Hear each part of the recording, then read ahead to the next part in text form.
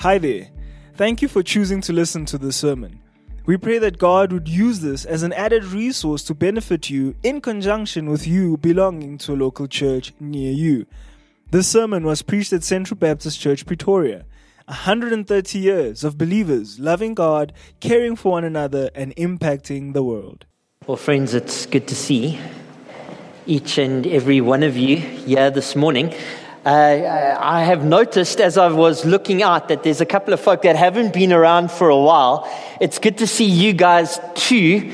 Do want to see you after the service around the quad for a greeting. Don't disappear too quickly if you haven't been around for a while. A couple of things have gone wrong this morning. Number one is I couldn't figure out how the church printer works.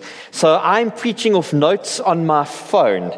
I'm hoping that's not going to be a distraction to you. I'm hoping it's not going to be a distraction to me. And I'm hoping that my phone's battery lasts. For those of you who have an intercessor ministry, now's the time to start praying. Friends, turn with me in your Bibles to the book of 2 Corinthians. 2 Corinthians. We're in the middle of a series through this epistle.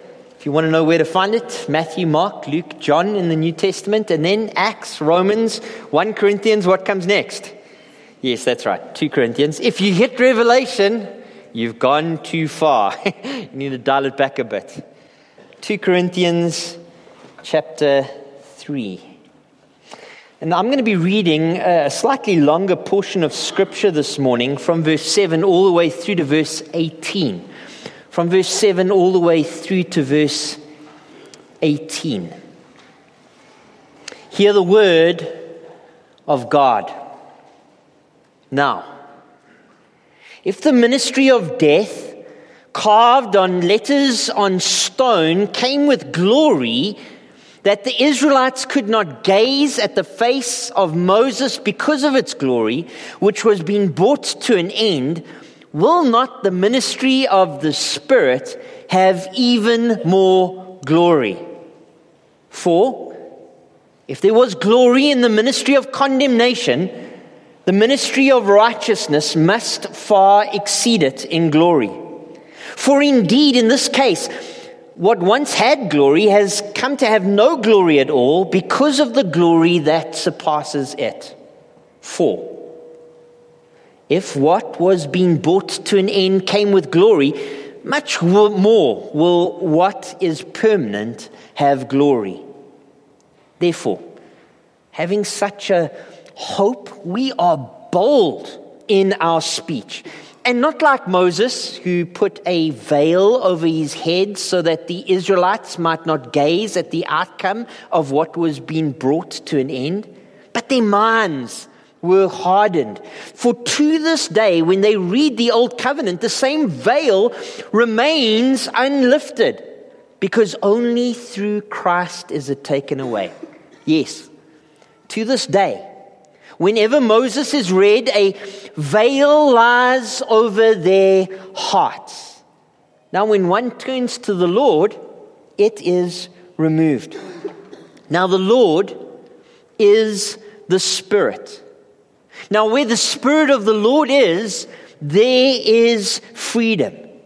Now, we all, with unveiled face, beholding the glory of the Lord, are being transformed into the same image from one degree of glory to another. For this comes from the Lord, who is the Spirit. Just so far in the reading of God's word. Let's bow our heads and pray to Almighty God.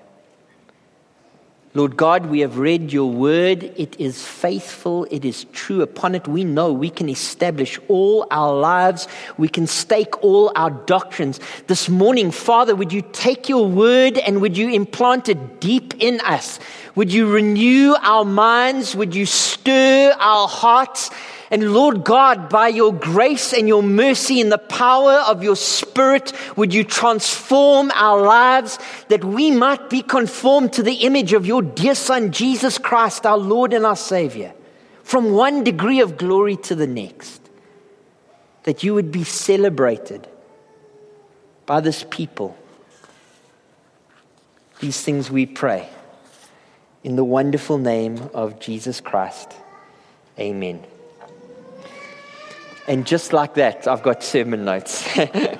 I don't think they descended from heaven, but I think maybe Pastor Jabu went out and helped a brother out.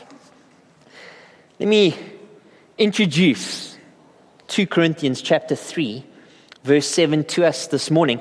But let me introduce it by giving the flow through God's word, because it introduces a couple of ideas, a new covenant. And obviously, if you've got a new covenant, it means that you have an old covenant. Yes, that's right. For those of you who said it back to me, thank you for staying with me. There's an old covenant. And for some in the room today, you might not know what the old covenant is, let alone what the new covenant is. And so let me key you in. And I'm going to start in Genesis chapter 1, verse 1. In the beginning, God created the heavens and the earth. And for some of you, you're thinking, if he starts at Genesis 1, verse 1, and he goes through every verse of Scripture, we're going to be in deep trouble this morning. But I raise Genesis 1, verse 1 out, just so that I can make the point that God made everything from nothing, and he set as the pinnacle of his creation man, whom he created in his own image, over all. But man sinned. Man transgressed. Man rebelled. Man fell short of the image of the glory of God. And through one man, Adam, sin has come to every man. And the wages of our sin is death. Not just physical death, that we die at the end of our lives, but a spiritual death, an eternal separation from God. Yet, the Lord was not done with man yet. Over time, he raised up one man named Moses, whom he set over his people and called his people out of bondage in Egypt to bring them to a mountain where he would make a covenant, make a testament, make a promise with them. The old covenant, the Old Testament, the old promise was between God and his people Israel. And it outlined the laws, the rituals, the sacrifices that governed the relationship between God and his people, emphasizing obedience and adherence to specific commands.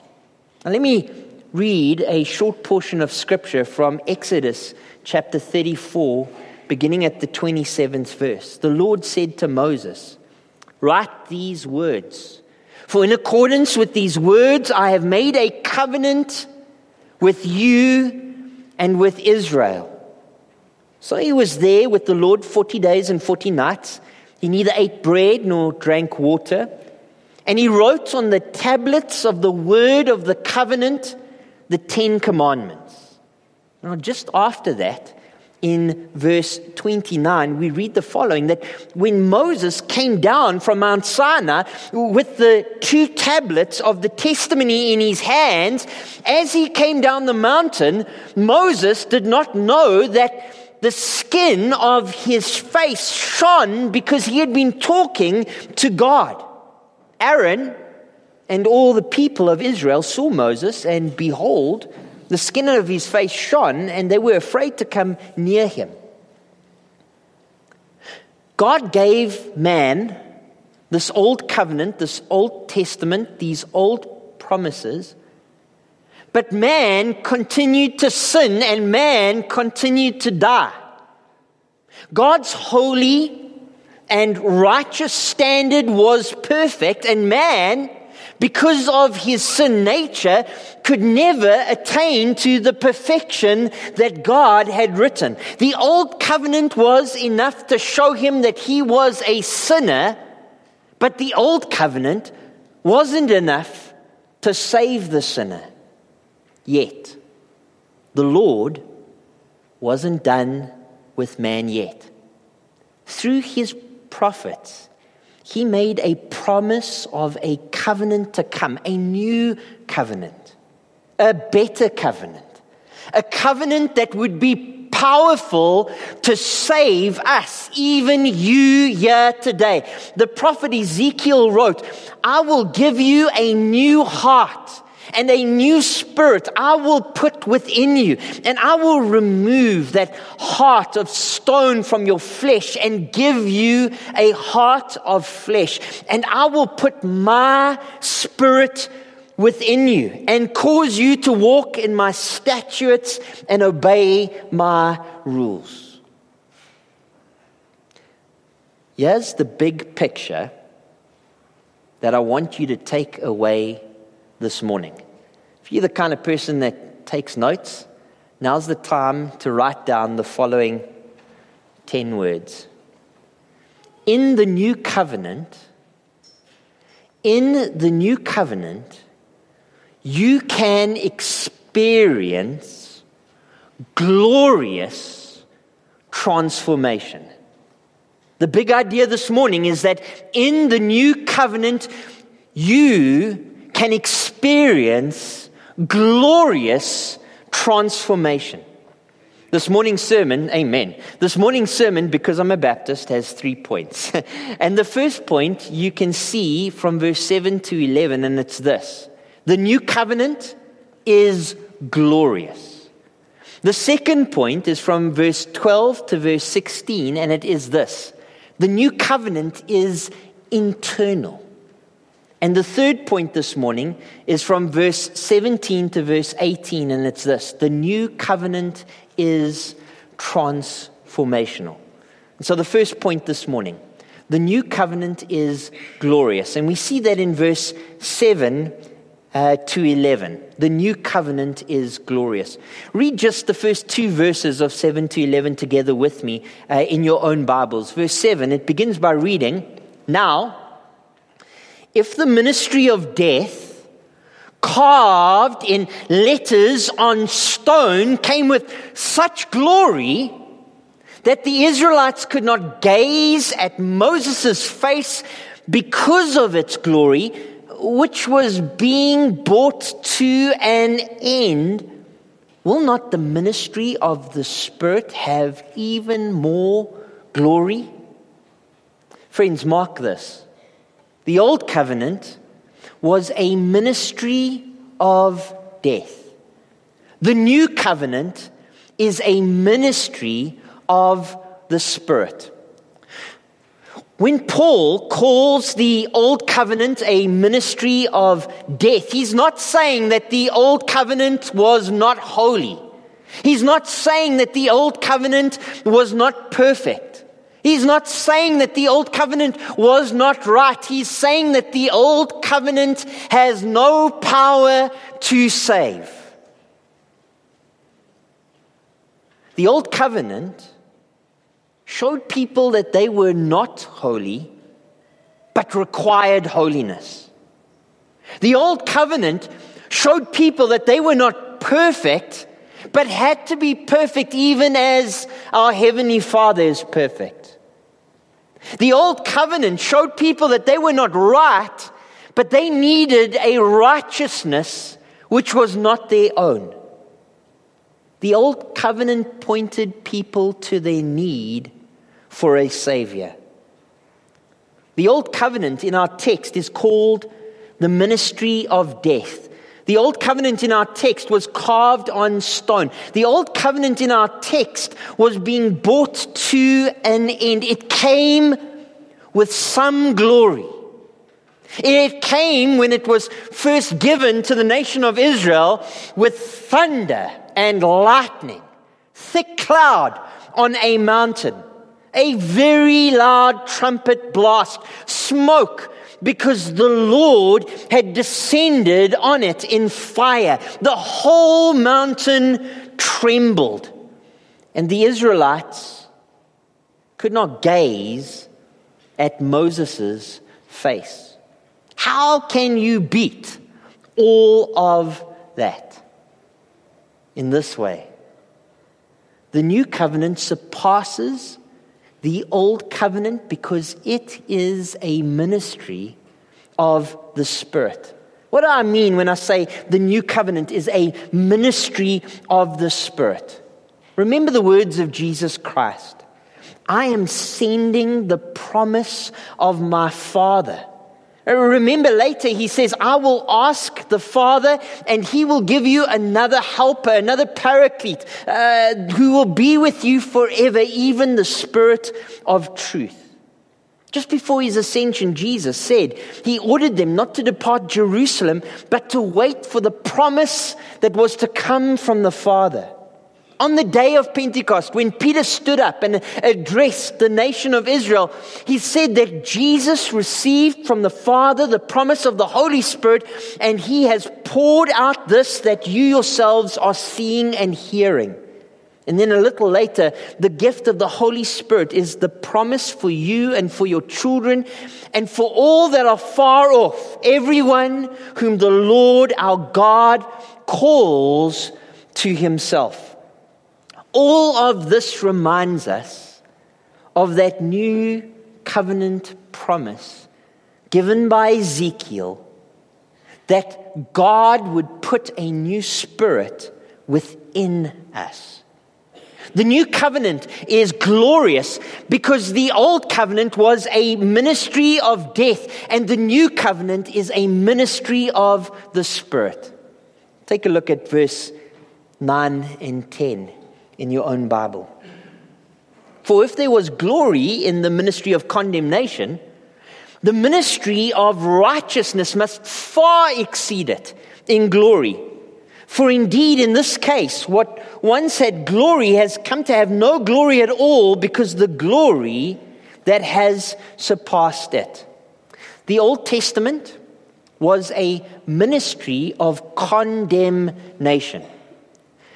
The New Testament is a ministry of righteousness. When Paul calls the Old Testament a ministry of condemnation, he's not saying that the Old Testament was not good, that the Old Testament was not true, that the Old Testament was not pure, but he is saying that the Old Testament is not able to justify you. Justify is a legal term. A judge declares you righteous. The Old Testament could not do that. People who try to be righteous by keeping the Old Testament fall short of its holy standard, fall short of its perfect rule, fall short of its righteous conditions. The Old Covenant is actually like a mirror. When you look into it, you see how truly sinful you are. When you look into the Old Covenant, you see how far short of the glory of God you fall. When you look into the Old Covenant, you see how condemned you truly are. How is the New Covenant then the ministry of righteousness? The New Covenant is described as the ministry of the Spirit.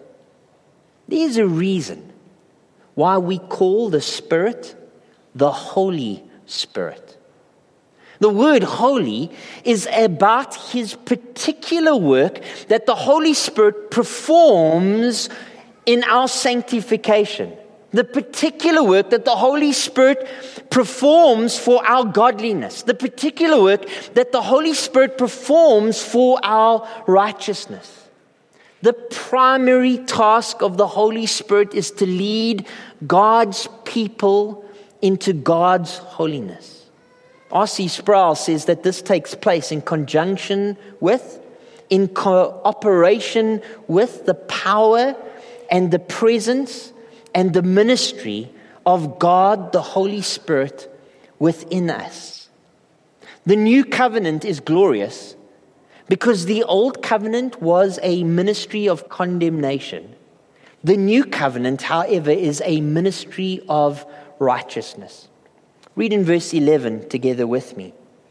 For if what was being brought to an end came with glory, much more will that which is permanent have glory.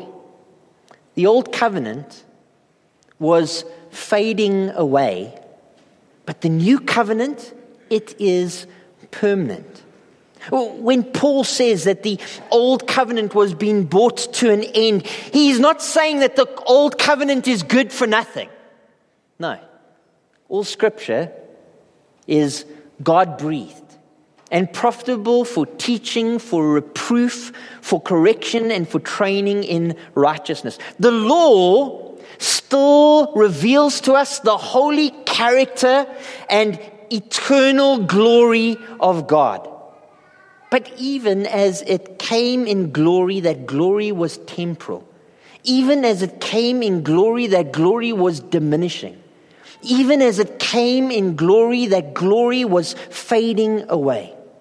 Not so the new covenant. The new covenant saves to the uttermost. The new covenant sanctifies to holiness. The new covenant glorifies to eternity. The new covenant is a permanent covenant, and its promises do not rely on you.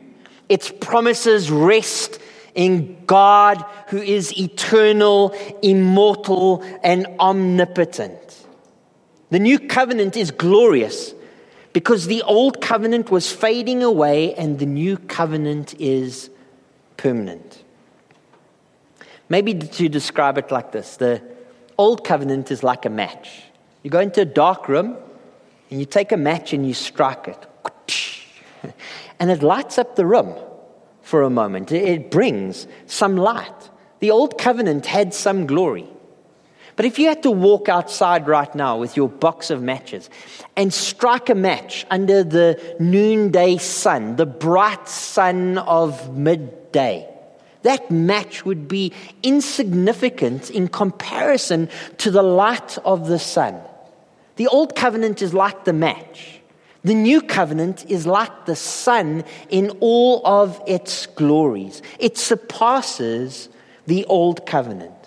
Friends, the new covenant is glorious. Second point, the new covenant is internal. The new covenant is internal. And we're going to see that from verse 12 through to verse 16. Read verse 12 together with me. Therefore, having such a hope, we are very bold in our speech. The hope of the new covenant emboldens believers.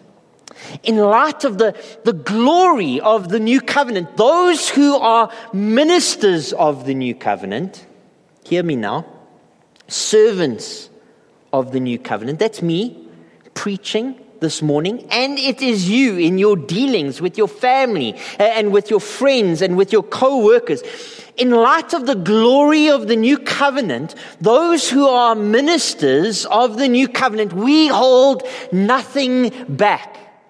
Our hope is an absolute assurance that every glorious promise of the new covenant will come to pass. This hope compels us to share the good news far and wide. The hope of the new covenant emboldens believers. Verse 13, not like Moses, who would put a veil over his face so that the Israelites might not gaze at the outcome of what was being brought to an end. Friends, the glory of the Old Testament, the Old Covenant, was being brought to an end. Moses didn't wear the veil after his meetings with God because the people were afraid to come near him. It was so that the diminishing glory of his face would not be observed, because the glory was fading. The glory was dissipating. Moses did not wish the Israelites to be watching his face each and every time the glory faded little by little until it was gone. Unlike Moses, who wore a veil to conceal the temporary glory of God of the Old Covenant, we boldly proclaim the permanent glory of the New Covenant. The glory of the Old Covenant was being brought to an end. Verse 14 to 16. Read together with me. But their minds were hardened. For to this day, when they read the Old Covenant, that same veil remains unlifted, because only through Christ it is taken away. Yes, to this day, whenever Moses is read, a veil lies over their hearts. Now, when one turns to the Lord, that veil is removed. Friends, the hope of the new covenant is revealed through Christ. The literal veil across Moses' face is now used as a figure of speech. Figuratively, this veil that keeps Israel from understanding the old covenant even that they read today. Their minds are hardened and their hearts are veiled. Jews presently have a faulty understanding of the law. They keep on thinking that the law will save them. It will not, because they are unable to keep the law perfectly. Instead of using it to reveal sin as a mechanism, they use it for self-righteousness. And through it, they condemn themselves rather than save themselves. How can Jews be saved? By turning from this works-based self-righteousness, which is no righteousness at all, and putting their faith and their trust in the finished work of Jesus Christ. Only by coming to Christ is the spiritual veil removed. Now, the heart in our text is the inner person. It is the seat of thoughts, it is the seat of emotions, it is the seat of affections.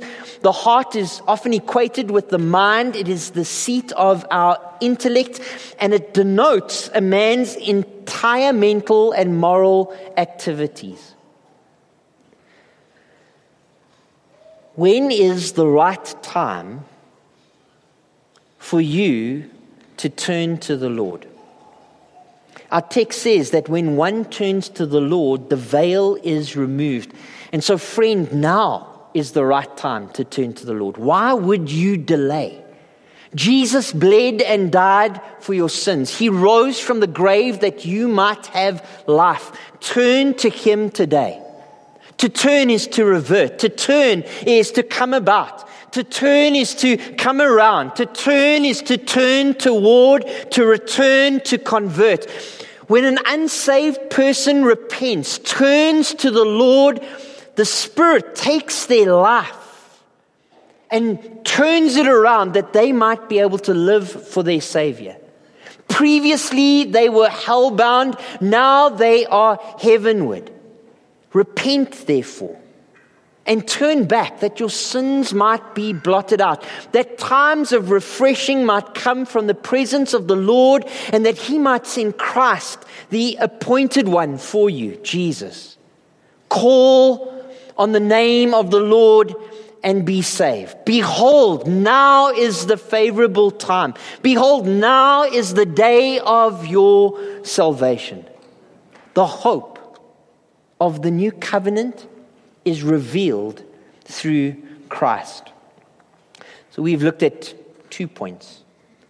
The new covenant is glorious, verse 7 to 11. Number 2, the new covenant is internal, verse 12 to 16. Point 3, the new covenant is transformational, verse 17 and 18.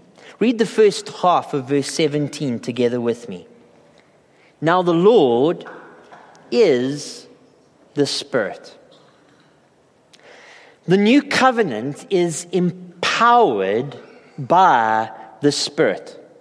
The main sense of the word Lord in the New Testament is that of the Supreme One, is that of the Divine One, is that of the one who is sovereign over all, the one that possesses authority over all, the one who has absolute ownership of all, the one who is uncontested in power. The main thought of the Lord in Scripture is that of God, and Jesus is the Lord because Jesus is God. Now I say that Jesus is the Lord in this verse? Because the previous verses make that clear. In verse 16 we read that when one turns to the Lord, that veil is removed. And in verse 14 we read that that same veil remains unlifted because only through Christ it is taken away. Jesus is the Christ. The Christ is the Lord. Jesus is the Lord in verse 17. And the Lord is the Spirit. The Lord is the Spirit. Paul doesn't mean that Jesus and the Spirit are the same person. No, they remain distinct. He means that Jesus and the Spirit share a common essence. This is no different to Jesus saying, I and my Father are one. He means that the Son of God is of the same essence as the Father of God. In this verse, we understand that the Spirit of God is of the same essence as the Son of God. This is the mysterious Trinity, one in essence and yet three distinct personalities. Ezekiel prophesied, I will give you a new heart, and a new spirit I will put within you, and I will remove that heart of stone and give you a heart of flesh, and I will put my spirit within you. Friends, the new covenant is empowered by the Spirit of God. The second half of verse 17. Now, where the Spirit of the Lord is, there is freedom. The new covenant is freeing. Freedom stands in opposition to slavery and bondage.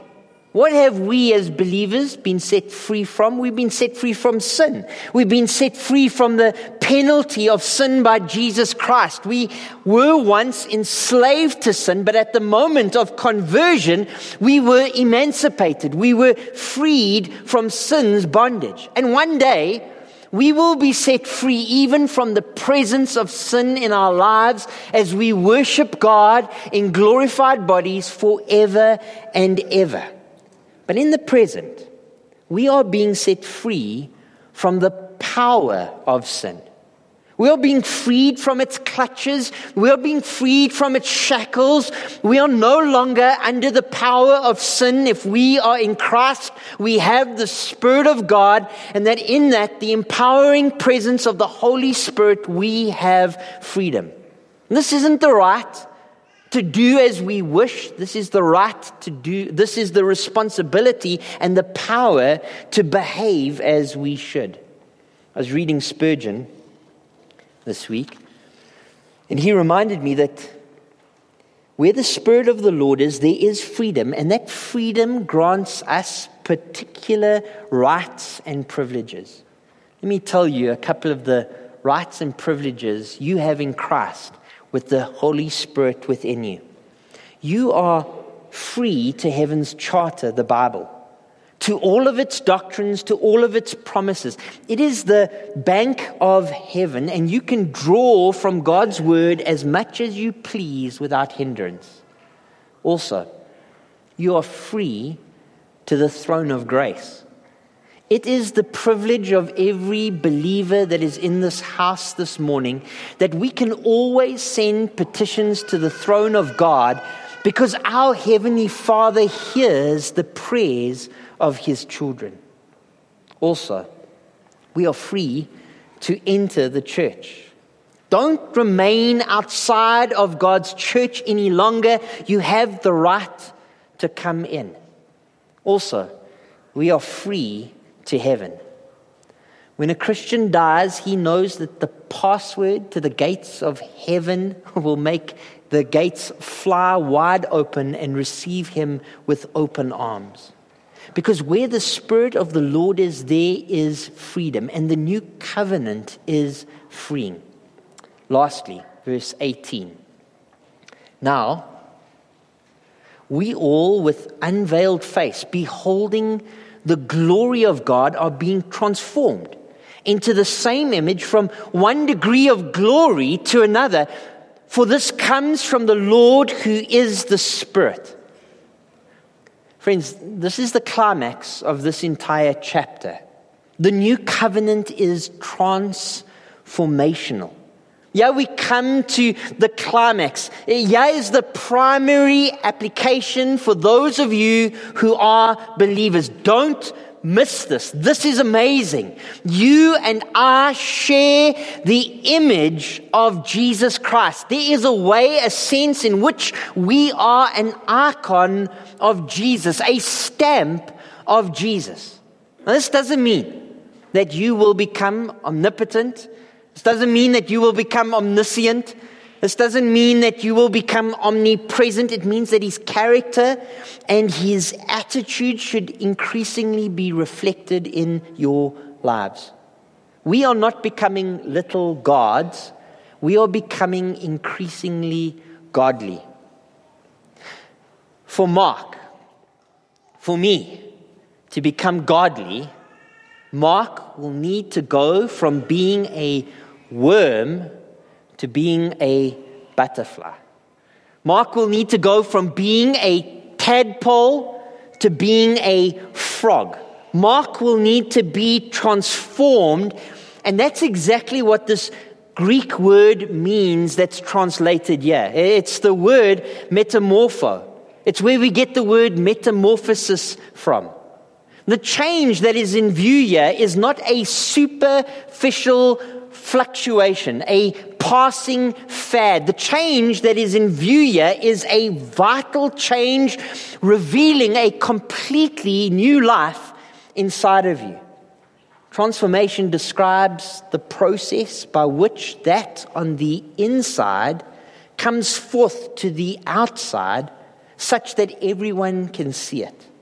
Our outside begins to reflect what the Spirit of God is doing on our inside. The word transformation here is in the present tense. It is a present tense activity. This means that it's an ongoing process. It will not be completed until we see Jesus in our glorified bodies.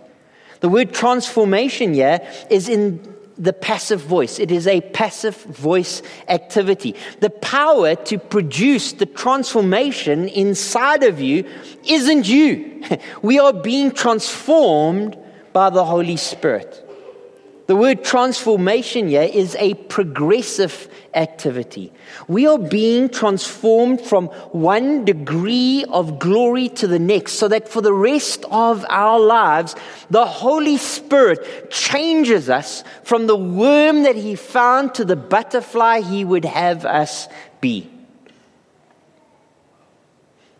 Everybody wants to know, how do I change? How do I deal with the sin that so easily entangles me? This is so practical in our text. Let me show you. It says, as we behold the glory of the Lord, as we carefully study Jesus, as we turn our eyes upon Jesus, as we look full in his wonderful face, as we observe his humanity in the Gospels, as we observe his character in God's Word, as we observe his attributes in Scripture, as we see his will laid out for us in the Bible, as we maintain a relationship with him through his Word, as we depend on him in prayer, as we are preoccupied with Christ, we are changed as we see the glory of God in the Son of God by the Word of God. The Apostle John writes, "Beloved, we are God's children now, and what we will be has not yet appeared. But we know that when he appears, we shall be like him, because we shall see him as he is." And the Apostle Paul writes, when Christ, who is your life, appears, then you will appear with him in glory. And elsewhere, for those whom he foreknew, he also predestined to be conformed to the image of his Son, in order that he might be the firstborn among many brothers. This morning, we've gone through 3 points in this text. The new covenant, the New Testament, the new promise is a better promise for you because, number 1, it is glorious. Number 2, it is internal. Number 3, it is transformational.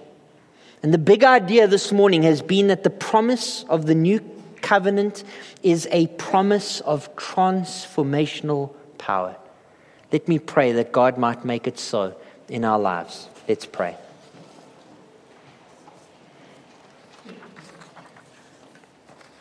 Father God in heaven, I do thank you for your word. And this morning I thank you for your word once again, because in it we see Jesus. And from this text we have read that as we behold him, as we behold his glory, as we behold his beauty, his splendor, his majesty, his character, his qualities, that, Lord God, we are transformed from one degree of glory to the next.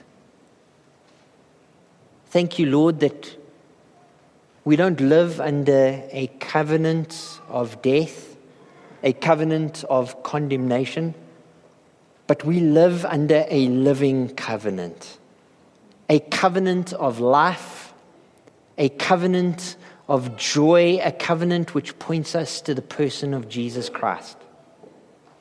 Even, Lord God, as we enjoy the promises and benefits which flow to us from this covenant, might we enjoy the Holy Spirit of God within us. And might he continue this work of transforming us from one degree of glory to the next, that we would reflect your Son, Jesus Christ, increasingly in this dark world, that we might glorify him and praise his awesome name in the world to come. These things we pray in the wonderful name of Jesus Christ. Amen.